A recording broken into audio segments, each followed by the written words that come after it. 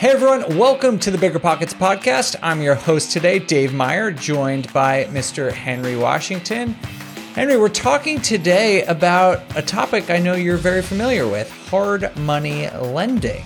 Yeah, man, hard money lending has been essential to my business. I use it quite a bit. And in most situations when I'm using hard money, it's to take advantage of a lot of the conveniences of hard money, which is why I think investors use it. For myself, I am using hard money on fix and flip deals, and I'm also using hard money on rental properties. But if I'm using it on a rental property, it's a property that needs a renovation before I can stick a tenant in it. As you know, I tend to buy distressed properties, and a lot of those situations that I'm buying require me to move quickly. And the best benefit for me for hard money is how quickly I can get access to the money, sometimes in less than a week.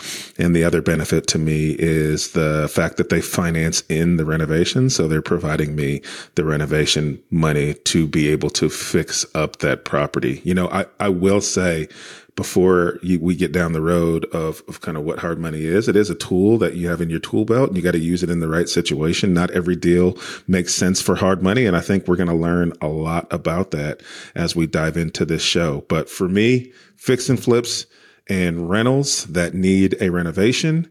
And I'm typically looking to get out of the hard money within 3 to 6 months. So it's not a long-term loan for me. Well, clearly there are a lot of really good benefits to hard money, but it's not right for every deal. As Henry just said, it's a tool to be used at the appropriate time. So today, to help our audience understand when it's useful, what it is in the first place, how to apply for a hard money loan, we are going to be bringing in an expert hard money lender. His name is Will Heaton. He's the co-founder and managing principal of Heaton Daynard Real Estate. If that name sounds familiar, it's because he's the partner of another person in the Bigger Pocket sphere, James Daynard. He co-hosts the On the Market podcast with Henry and myself. They've been business partners for a long time, but Will focuses on the hard money lending part of their business. And we're going to be talking to Will about the hard money process, the ins and outs, so you understand when it might be useful to your portfolio, and if you want to get into it, what the best way is to go about that. So with that, let's bring on Will Heaton. Will, welcome to the show. Thanks for joining us. How you guys doing? Doing good. Will, you are in a very unique position. You are the business partner of Henry and I's good friend and co-host on the Market podcast, James Daynard. You guys run a business together. So can you just tell us a little bit about what you do at the Heaton Daynard Real Estate Company, and maybe just tell us why you're better than James generally? First of all, I'm quite a bit taller than him. So I think that immediately makes me better in the world of, people and height and things like that. No, we've been partners almost 20 years now. I think 19 years.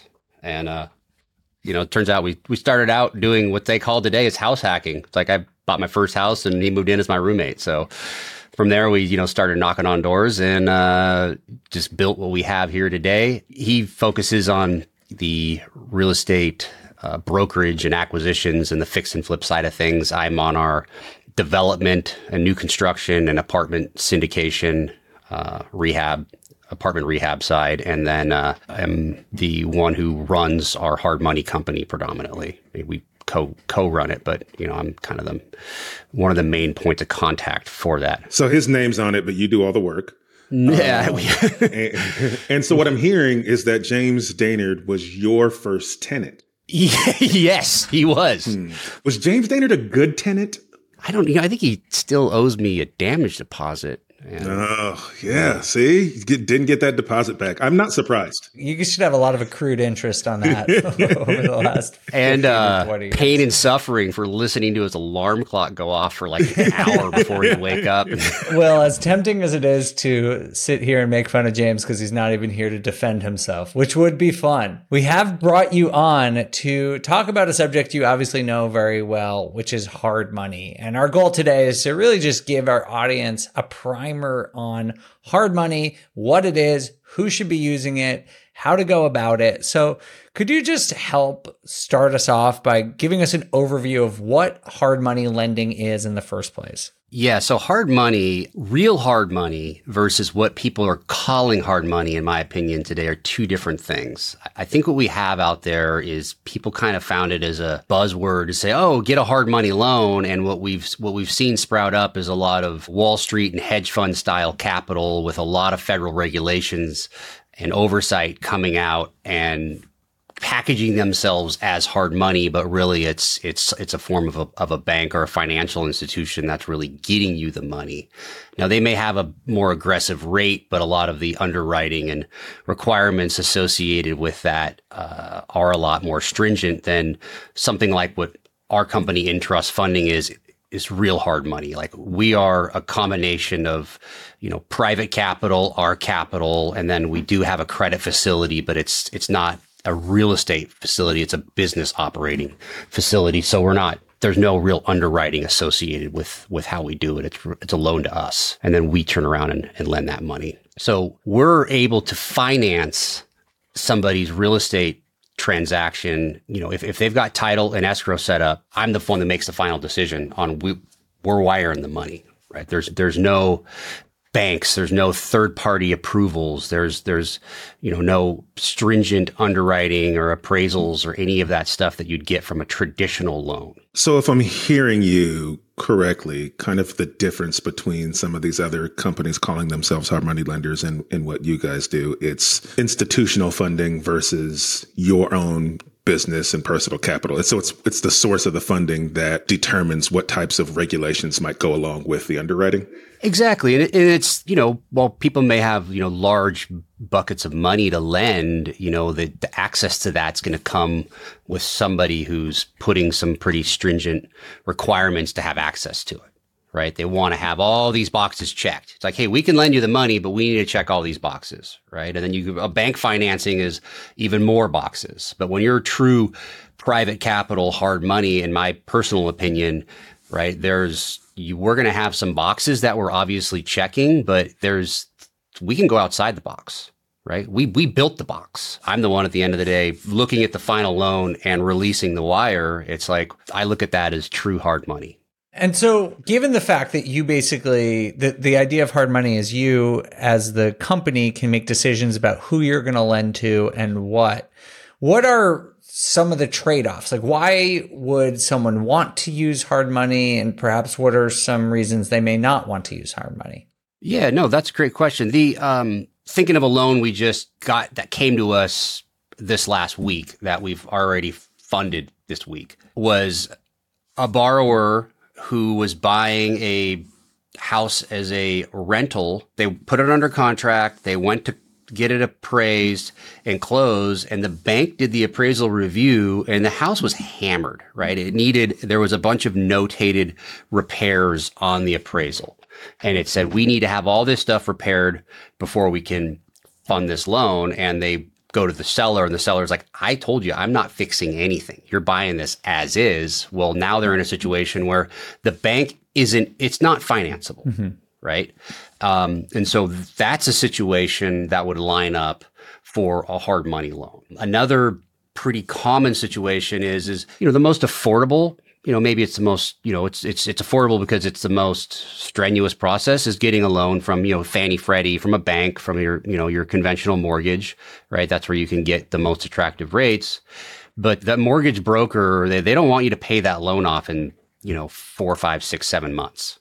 Right. And if they hear that you're going to do it, they're not going to do the loan. Their whole deal is they've got a lot of upfront costs to do that. They don't want that thing paying off in less than, a year or two. Well, your typical fix and flipper wants to pay that loan off. Our portfolio is currently, turns every 166 days. They just won't finance you.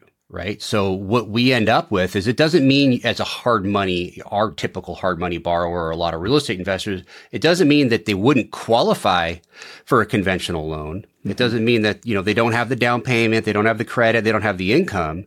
It's just the property and the situation at which your options are not conventional mortgage due to the condition of the home or the situation with how quick you plan to pay it off. That's a good point. I use hard money, obviously, quite a bit. Hard money, private money, you kind of draw the line between what you want to call the things, but the concept is essentially the same. When I'm using it in situations where either I can't get traditional financing or it doesn't make sense to get traditional financing, or I need that money fast. Right. Meaning time. I need to be able to get the money in the seller's hands as quickly as possible.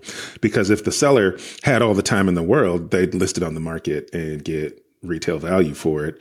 There's a reason that they're taking a discounted offer. And a lot of the times that reason is they can get that money faster from an investor. And so I'll use hard money in situations where I need the money faster. But as with anything, and what I've learned with hard money is there's always trade-offs, right? So there are some differences in hard money and traditional financing in terms of what it costs to the borrower and time frame. So yes, you get some time, but it may cost you a little more. So can you talk about what are some of those differences between getting a traditional mortgage or a conventional loan to buy a property versus working with you guys? Yeah, the traditional lender, with the added level of scrutiny and underwriting required with it, right? I mean, what they're doing with all of that and verifying employment and getting, years of income verification and credit history. They're determining your credit worthiness and your likelihood of payment based upon some people probably smarter than all of us combined have come up with the reasoning for, hey, these are the loans that are most likely to pay for X number of years. And that doesn't mean that, we have a less than a 1% default rate on our time. And our criteria for that is skin in the game. Right? Hey, you put the money down, we find that glue is holding people to the deal. And we look at the credit because we want to make sure we get our payments. But the reasoning that we kind of see there, it's not just the cost that is, hey, this is less expensive, so I want to go this conventional loan rate. We also have the ability to be a little more creative, where we've taken might say, I don't have the cash, but I own this free and clear rental. Right. So can I have you tie that up for consideration for my down payment? And then another big piece that we get that is an advantage for a fix and flip or somebody who's looking to do a BRRRR transaction where they've got a large renovation. Usually it's the value add investor. The fix and flipper is our primary borrower. Right. They've got the purchase price plus a renovation budget, in our market, 80,000 is probably the average, right? And if you went to a conventional bank, you're going to put down, 5 to 20%, and then you got to pay that $80,000 out of pocket. Well, the way we look at it as a lender is we look at it as loan to cost. So we're taking whatever that purchase price is plus your renovation budget, and that we look at the total deal price, and we take a down payment from that anywhere from 15 to 20%, depending on the geographic location of it, creditworthiness of the borrower, history of the borrower, and magnitude of the project. So they're able to finance in the construction piece, right? So they're putting down, say if it's a $80,000 purchase and a $20,000 rehab. If you went to the conventional bank, you're going to put, say, 20% down on the purchase, which is $16,000. And then you got to pay that $20,000 in renovation out of pocket. So they're $36,000 out of pocket. Now, if they came to us, they said, all right, you got a $100,000 project because it's 80 for the purchase, 20 for the rehab. Mm-hmm. You put down 20% of that, right? They're going to put down $20,000 and then we're going to fund them back their renovations through the term of the project over draws. That's cool. So you're financing in your construction costs, which is definitely something that you can't do on a traditional conventional loan. Right. And it gives them higher leverage. One thing I like that you said, and I want to clarify, is you said you can be a little more creative. You can allow for someone to, if they have another property with equity in it, you said they could turn that over. And I think what for those who don't know what that means is they can use the equity in that deal and pledge that equity as their down payment. So you would then go take a second out on that property and hold that until they pay you back, and then you release that second? Yeah, we wouldn't even be a second. We would record our deed of trust. So we're a deed of trust over both pieces. So it'd just be one loan, and we would encumber both properties for that entire amount. And the rental that they have, or that, whatever the additional collateral is, it doesn't really get touched in the transaction. They're just buying, renovating, and selling it, and then we release off both of them. That's, assuming that loan is covering our entire loan amount, and that's in lieu of a down payment, right? So they could literally 100% finance that transaction, assuming we're comfortable with the additional collateral and the primary asset. You don't want me to pledge my equity in some shack I have on an acre of land out in the middle of nowhere, Tennessee? Yeah. We're not looking for swampland. I mean, we're a one state lender currently. We're lending in Washington State. This is, where I've lived my whole life. So we're familiar with kind of all the different cities and jurisdictions and have comfort there. And that's what also helps our ability to, make quick decisions and move quickly, is our comfort in the markets that we lend in.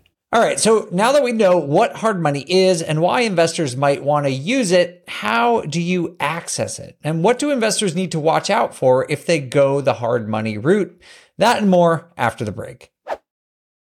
Buy low, sell high. Buy low, sell high. It's a simple concept, right? But not necessarily an easy concept. Right now, high interest rates have crushed the real estate market. Prices are falling and properties are available at a discount, which means Fundrise believes that now is the time to expand the Fundrise Flagship Fund's billion-dollar real estate portfolio. You can add the Fundrise Flagship Fund to your portfolio in minutes by visiting fundrise.com/pockets. Fundrise.com/pockets. Carefully consider the investment objectives, risks, charges, and expenses of the Fundrise Flagship Fund before investing. This and other information can be found in the fund's prospectus at fundrise.com/flagship. This is a paid advertisement.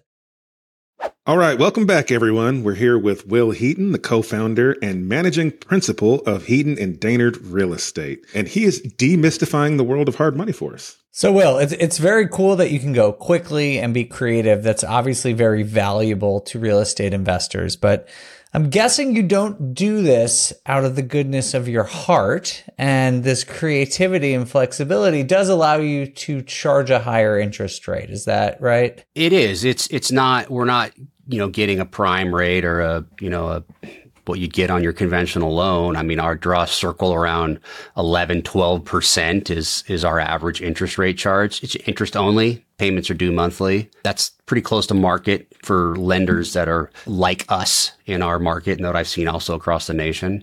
And then the loan fees, start at 2 points based upon the outstanding loan balance. That'll get you 5 months. I think it's really important for everyone listening to just understand that there are trade-offs with every type of lending, right? Just like Henry said, like conventional loans might have a lower interest rate, but they take longer and they are a lot more structured, and there's a lot more regulation. Meanwhile, if you're going to want to do something quickly and you're going to want to go around some of those regulations, you can use hard money, but you have to understand that that means that the hard money lender is taking on more risk than a traditional bank. And the hard money lender is going to charge you a higher risk premium in the form of a higher interest rate to compensate for that risk that they're taking on. So it's not like it's predatory. There's just different calculations for a conventional lender as there is for a hard money lender. And that's why the rates are so different and the fee structures are so different. But given that, given that the fee structures are so different, you mentioned you do a lot of value add. Is that kind of like the profile of investor, the type of strategies that are most aligned with hard money lending? Yeah, I would say 90+% of our borrowers are your single family fix and flip borrower. It's the most commonly used, transaction that uses hard money. The sellers always want to move quick, or there's, the best deals are a lot of times coming in with cash, closing quick, and maybe need a bunch of work. So again, it doesn't have anything to do with the borrower not qualifying. It's most of the time it's the property or the speed at which it needs to transact, or the competitiveness of how your offer needs to be, with lacking any sort of contingencies. And therefore, the deal is most of the time what directs the type of capital you need. And then the borrower coming in is, hey, what is your financial situation? You have the ability to make payments, and we want to make sure that too. Like I said, we have a very low default rate, but the fees that are charged, yes, it is more. And we look at, we've seen people come into our market and try to charge 7 or 8% for hard money rates. And I mean, Henry, you said you borrow hard money. Have you found anybody out there at 7 or 8% anymore? If I did, I wouldn't tell anybody who they were. Because, what Dave was talking about is that you have to have the risk factored into it, right? And there's some risk involved, right? And so we've got to charge what we charge to make sure that we're here for the long term. And if you're not, you can't run this model and charge really low fees and interest and operate it because don't have enough risk factored into it. And when you do have, issues with a loan, there needs to be enough meat on the bone in the portfolio to make up for that. And, with these companies that have tried to practically give the money away, I think that they found out that, hey, that didn't work out. I know some of the large national lenders sold their portfolios for, below what they funded on them. A couple of things to think about here for listeners is this idea is not unlike anything else that we have in a retail space in America. You pay for convenience. Convenience costs you money. If I go to the corner store, the gas station right now, and I buy a candy bar, I'll probably pay about $2 for that candy bar.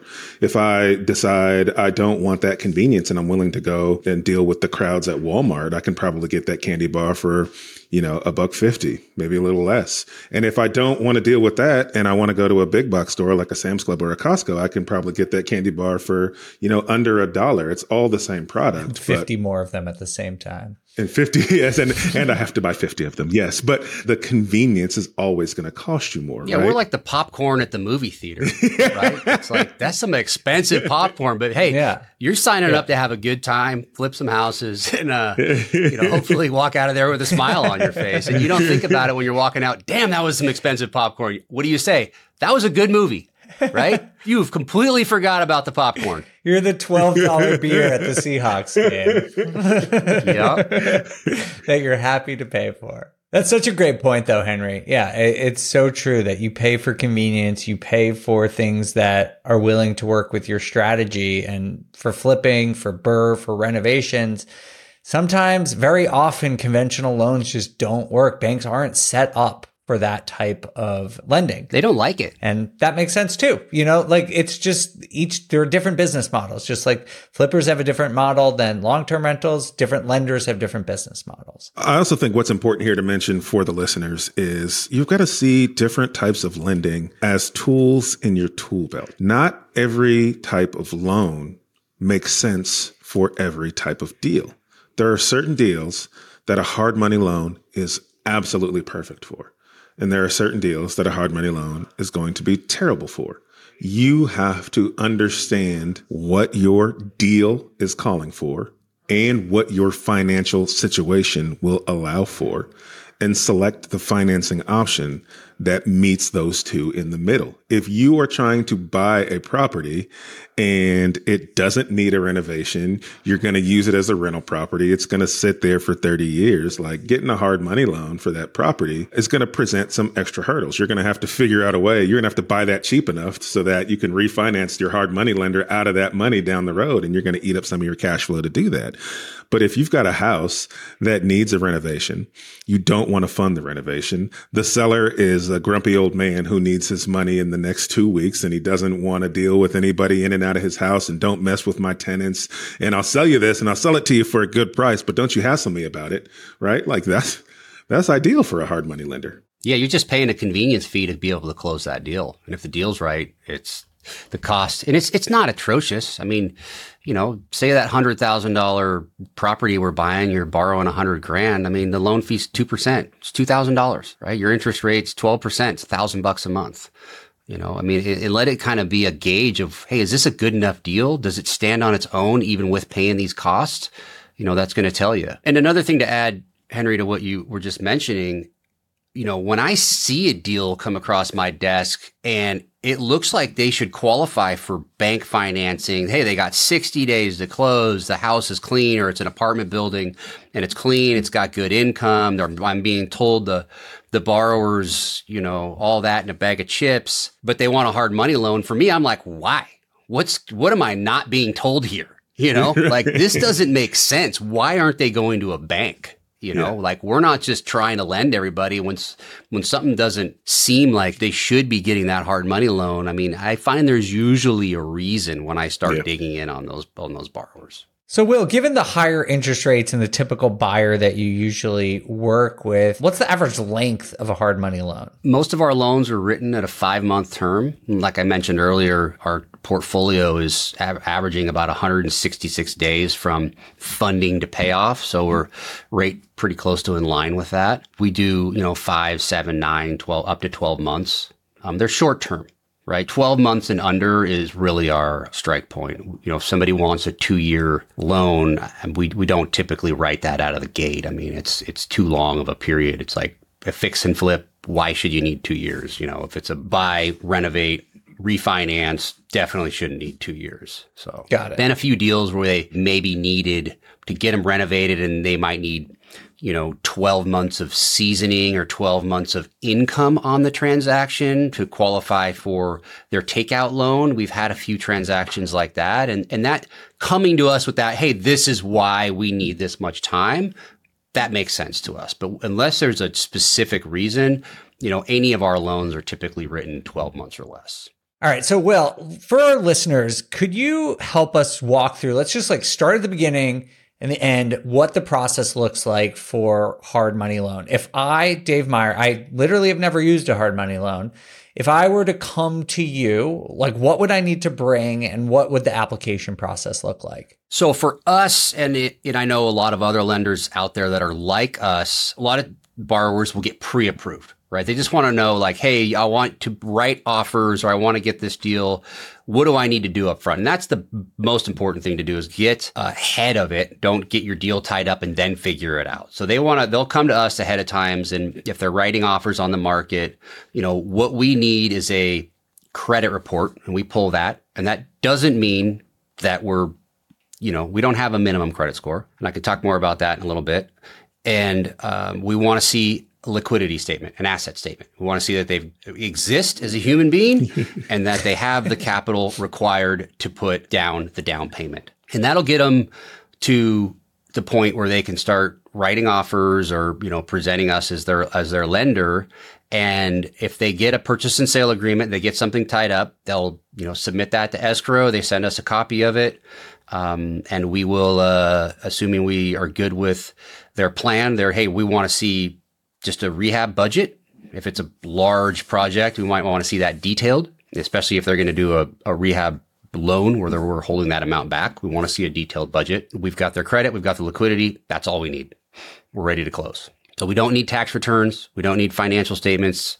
We don't need W-2s or, we don't verify employment. If there's some things that come up on a credit report that make us a little bit uncomfortable, we may do a background check. But we had a borrower recently, we've had a handful of borrowers. This guy's credit this last week was 440 or something. I was like, he is trying to not pay his bills, right? There's something like 18 delinquent accounts and charge-offs. But we verified, this guy has been flipping houses. And he showed us, these are the last 3 deals. These are the entities I borrow in, right? And we looked at it. He was buying them. He was renovating them. He was selling them. He just doesn't like to pay his bills. So a situation like that, we just said, hey, let's have you make 3 payments up front. Well, those will be the last payments. So you make payments, and if you stop, we're going to use this money.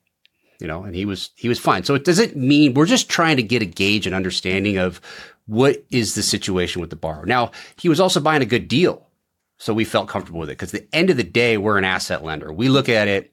If we have to take this property back, are we going to recover our money? We don't want to. That's not the business we're in. We are in the business of loaning money and getting paid off. But as to mitigate risk, we want to make sure that if we are in a situation where they stop making payments or something happens, that we can recover our principal loan amount. And looking at their payment history can give us an inclination of showing us it's typically a reflection, and it's why it's used of, hey, are they going to make payments or are they just going to, kind of disappear into the wind? Now, if I got a borrower with a sketchy deal, it's really hammered, we don't like the loan to value, and they've got bad credit, it's okay, we want more down. Doesn't mean we won't do the deal. It's just we might need 30, 35% down. Okay, so Mr. Dave on his hypothetical deal here will send you essentially like an email that's got the address of the property. It's got the plan for what he plans to do renovation and cost wise. And it's got whatever his exit strategy potentially is going to be. You evaluate that deal. You evaluate him as a living, breathing human person. And then you decide, okay, Dave, we like your deal. We know you're a real person who likes to pay their bills. Or not. Or not. Who knew that was even an option? Like, oh, I just don't like paying bills. Right. Not going to do it. So we will fund your deal. You give them an approval. What happens next? How do we go from that stage to they actually get the money? So our transaction manager is then going to be coordinating with the escrow company and sending them the loan docs. And whenever the scheduled loan closing date is or property closing date is, the borrower goes into escrow or has a courtesy signer and they sign the closing docs and the loan docs and we fund the loan. And so what's the average it takes you to get from that stage to them actually receiving money? We're always ready before everybody else. So, I mean, we countless times, I had a loan submitted yesterday and it needed to close in 3 days. And it's like, okay, I'll look at it tomorrow. Like, I'm not even worried. That was yesterday. I'm going to look at it by the end of the day, approve it. We'll send docs over. We'll be ready to close. So if they've got title and escrow set up, title and escrow is who we're waiting on, right? We can underwrite a deal if it needs to be underwritten in, a few hours and give the person approval. If we've got, photos, we don't go out and view it. We take photographs. That's another piece that I forgot to mention. We need a link or a bunch of, 15, 20, 30 photographs of the property. Okay. We see their plan. We see we're going to have clear title. So there's a slight correction. You're a little more picky than we thought. You need the borrower to be a real person and you need the property to be a real property. Is that what I'm hearing? Yes. Okay. Getting picky now, Will. Our underwriter, I look at the photos of every deal too, but he looks at the photos, looks at their budget, and he makes a determination like, hey, they've got an $80,000 budget and they have a 5,500 square foot house that they're going to do a studs out remodel on. It's like, okay, well, this guy doesn't know what he's doing, right? That's not going to happen. That's one of our pieces of underwriting is like, does their plan pass the smell test? Do they look like they've got an understanding of what they are doing here too? Okay, so we got the approval. The docs are at the closing company. We're getting our money. It's 3 days after we got our approval because Dave's getting his grumpy seller his money as quickly as possible. And so Dave closes on the property. He signs the paperwork. How are payments set up? Are we making principal and interest payments? Is it just interest payments? How frequently are they? It's interest only, due monthly, paid in arrears. You get a statement every month and they can pay it online. And what happens if they don't pay, Will? Or I don't pay in this scenario? You're going to try this I don't pay my bills thing? Yeah, maybe. It works for some people. It gets real expensive, right? So there's a late fee that gets applied. I think it's 10% of the payment as a late fee. And if you go over 60 days late, you get put into default, which your interest rate doubles. So if it's a 12% interest rate, your loan is now accruing at 24%. It gets real expensive because we just don't, like I say, that's not our business model. And it shouldn't be any hard money lender's business model. It should be being a partner to help people buy, renovate, and resell or just get in to buy deals. But when you don't, that payment starts accruing at 24%. And then after 90 days, we file a formal notice of default. And then 30 days later, a notice of trustee sale. And 90 days after that, we're going to hold a trustee sale, a foreclosure down at the courthouse steps to auction the property off to the highest bidder. See, this is why I pay my bills. I don't want to do any of that. That sounds terrible. I quickly decided to just stick with what I've been doing. All right. So assuming you do make your payments, are there other pitfalls that investors should watch out for? And what do hard money lenders know that the average investor doesn't? Stay tuned. We're going to find out after the break.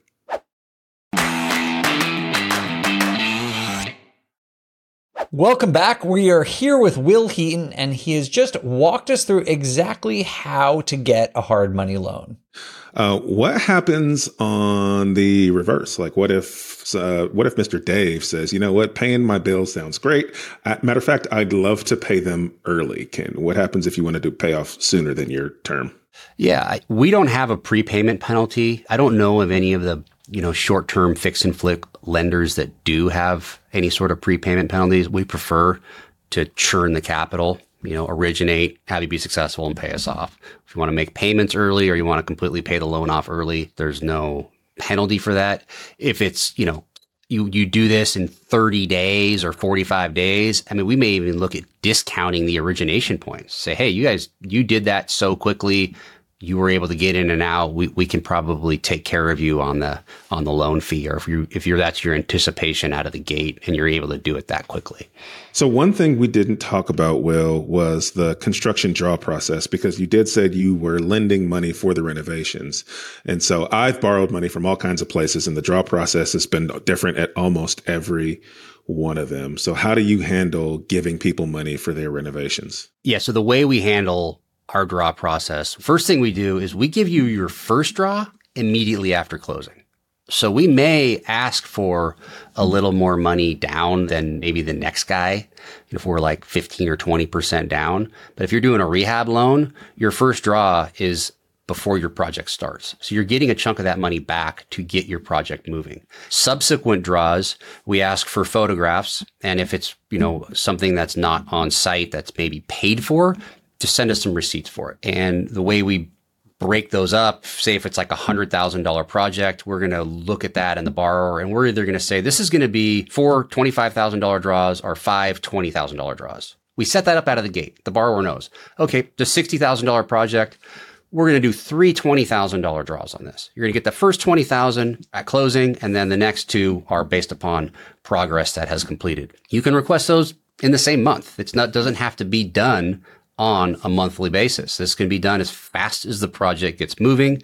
You send us photos, we review the photos, and either that day or the following day, we submit a wire into your bank account. So we know we have the most fluid process, and we don't have any sort of third-party requirement or regulation. I mean, we're the ones sending the capital. We've seen other lenders who say, yeah, you can do a monthly draw. Every dollar spent has to be applied to a specific line item based upon a percent complete. And then we're going to send out a third party inspector who's going to review that work and make sure, are you 100% wired in? We're like, yeah, we are. And they'll be like, well, we need to see the sign off on the permit, and they'll say, okay, once you have the permit sign off, we'll release that money. And then you're waiting for the inspection and the report to send to the lender, and then they have it, and they're going to say, okay, we'll give you 100% of that. Or they're going to say, hey, I know you may have paid the guy $12,000, but you only had $10,000 in your budget here. You're like, well, I want to take it from this other line item because we're not going to use that. And they're going to be like, sorry, you need to pay that out of your pocket, right? I mean, on a fix and flip deal, it's simple, right? I mean, we're looking at roofs, windows, siding, cabinets, counters, flooring, doors, millwork, hardware, appliances. Like, let's not overcomplicate it, right? Just keep it simple. You need 20 grand, move this thing along, right? And we're going to give you the money when you need it so your project can move. This is a great point here, guys, is you have to ask your lender about the draw process, because it can be tedious. It can be a situation where you're like, hey, yes, I have a lender who's going to fund my renovation. But then the draw process really is you funding your own renovation and then hopefully getting that back through a series of checks and balances, and if you're not capitalized to do that on your own, you could find yourself in a world of hurt. It could delay your project, which it increases your holding costs. So have the conversation on the front side with your lender before you sign that paperwork, and then realize your draw process is going to kill your deal. That's great information. Thank you so much. Awesome, Will. Well, that was a really good explanation, and hopefully everyone listening to this now understands sort of how this works. But Will, before you get out of here, I need to ask you a little bit of a selfish question. I don't flip houses. I have no aspiration to, but I am very interested in becoming a hard money lender because it just seems like something I could potentially be good at, and it's the kind of real estate investing I like to do. So who should consider becoming a lender, and how difficult is it? It's probably easier to do it than you would think, But to do it safely and successfully, that's where the challenge comes in, right? You could loan anybody money at the end of the day, but are you going to get paid back, right? Is the collateral that you're lending on sufficient enough to where if something happens to the borrower and you've got to accelerate that loan, are you going to recover your principal, right? And that's where we look at it. It's like we want to be in this business for years to come. So we want to make sure the loans we do are good loans, not just because we want to make money, but because we want to preserve the principal and then obviously make some profit.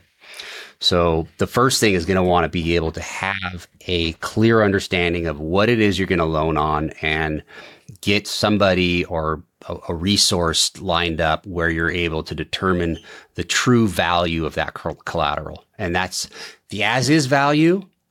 What we look at too is, hey, once they buy this property and they go in there and they strip it and demo it, and if that's our riskiest point in the deal, right? They've demoed that thing, and if they walk away at that point, where are we sitting at on our debt? Yeah. And then once it's fully repaired, right? So there's kind of 3 points at which we look at, we analyze the value. And that middle point really relies on the borrower. What is their ability to execute on their plan? And is it realistic? Are they going to have enough money to get this house to the finish line? Right? It doesn't mean just because, oh yeah, we think we can get it done for 80 grand and it looks like a $250,000 remodel. We're not going to go, okay, let's do it. It's like that plan is unrealistic, and it's not only unrealistic for them, it's risky for us to put that money out there. So you've got to have a thorough understanding of the asset, the value, the cost of construction, understanding the borrower's willingness and ability. The willingness is really coming out of their credit report. The ability is coming out of their history in real estate experience or who it is that they have on their team to help them execute on it. And then we get into the legal documentation. You've got to have an attorney who is there to draw the documents up, or you have had a set of documents put together that are going to be put in front of the borrower and abide by all of the laws and, you know, whatever sort of regulatory agencies involved in your state or your municipality that you're working in. And then a way to service the debt, right? Sending in invoices and a source of capital. I was going to say, I think you need money, but you need money. Right. Huh. So money, that's a whole, so this becomes, hey, we can operate the lending side of the business, but where's the capital coming from? Right. So that's where I feel like is a whole nother business. Yeah. Is capital raising and capital management and liquidity management. Got it. Well, that might be a whole other show. I'm very curious about learning more about it and buying hard money notes, all sorts of stuff. So it's a great business. It can be lucrative if done safely. All right. Well, Will Heaton, thank you so much for joining us and sharing your information, your knowledge about hard money with us. We really appreciate your time. Hey, thank you guys. I appreciate it, Dave and Henry. Thank you, buddy.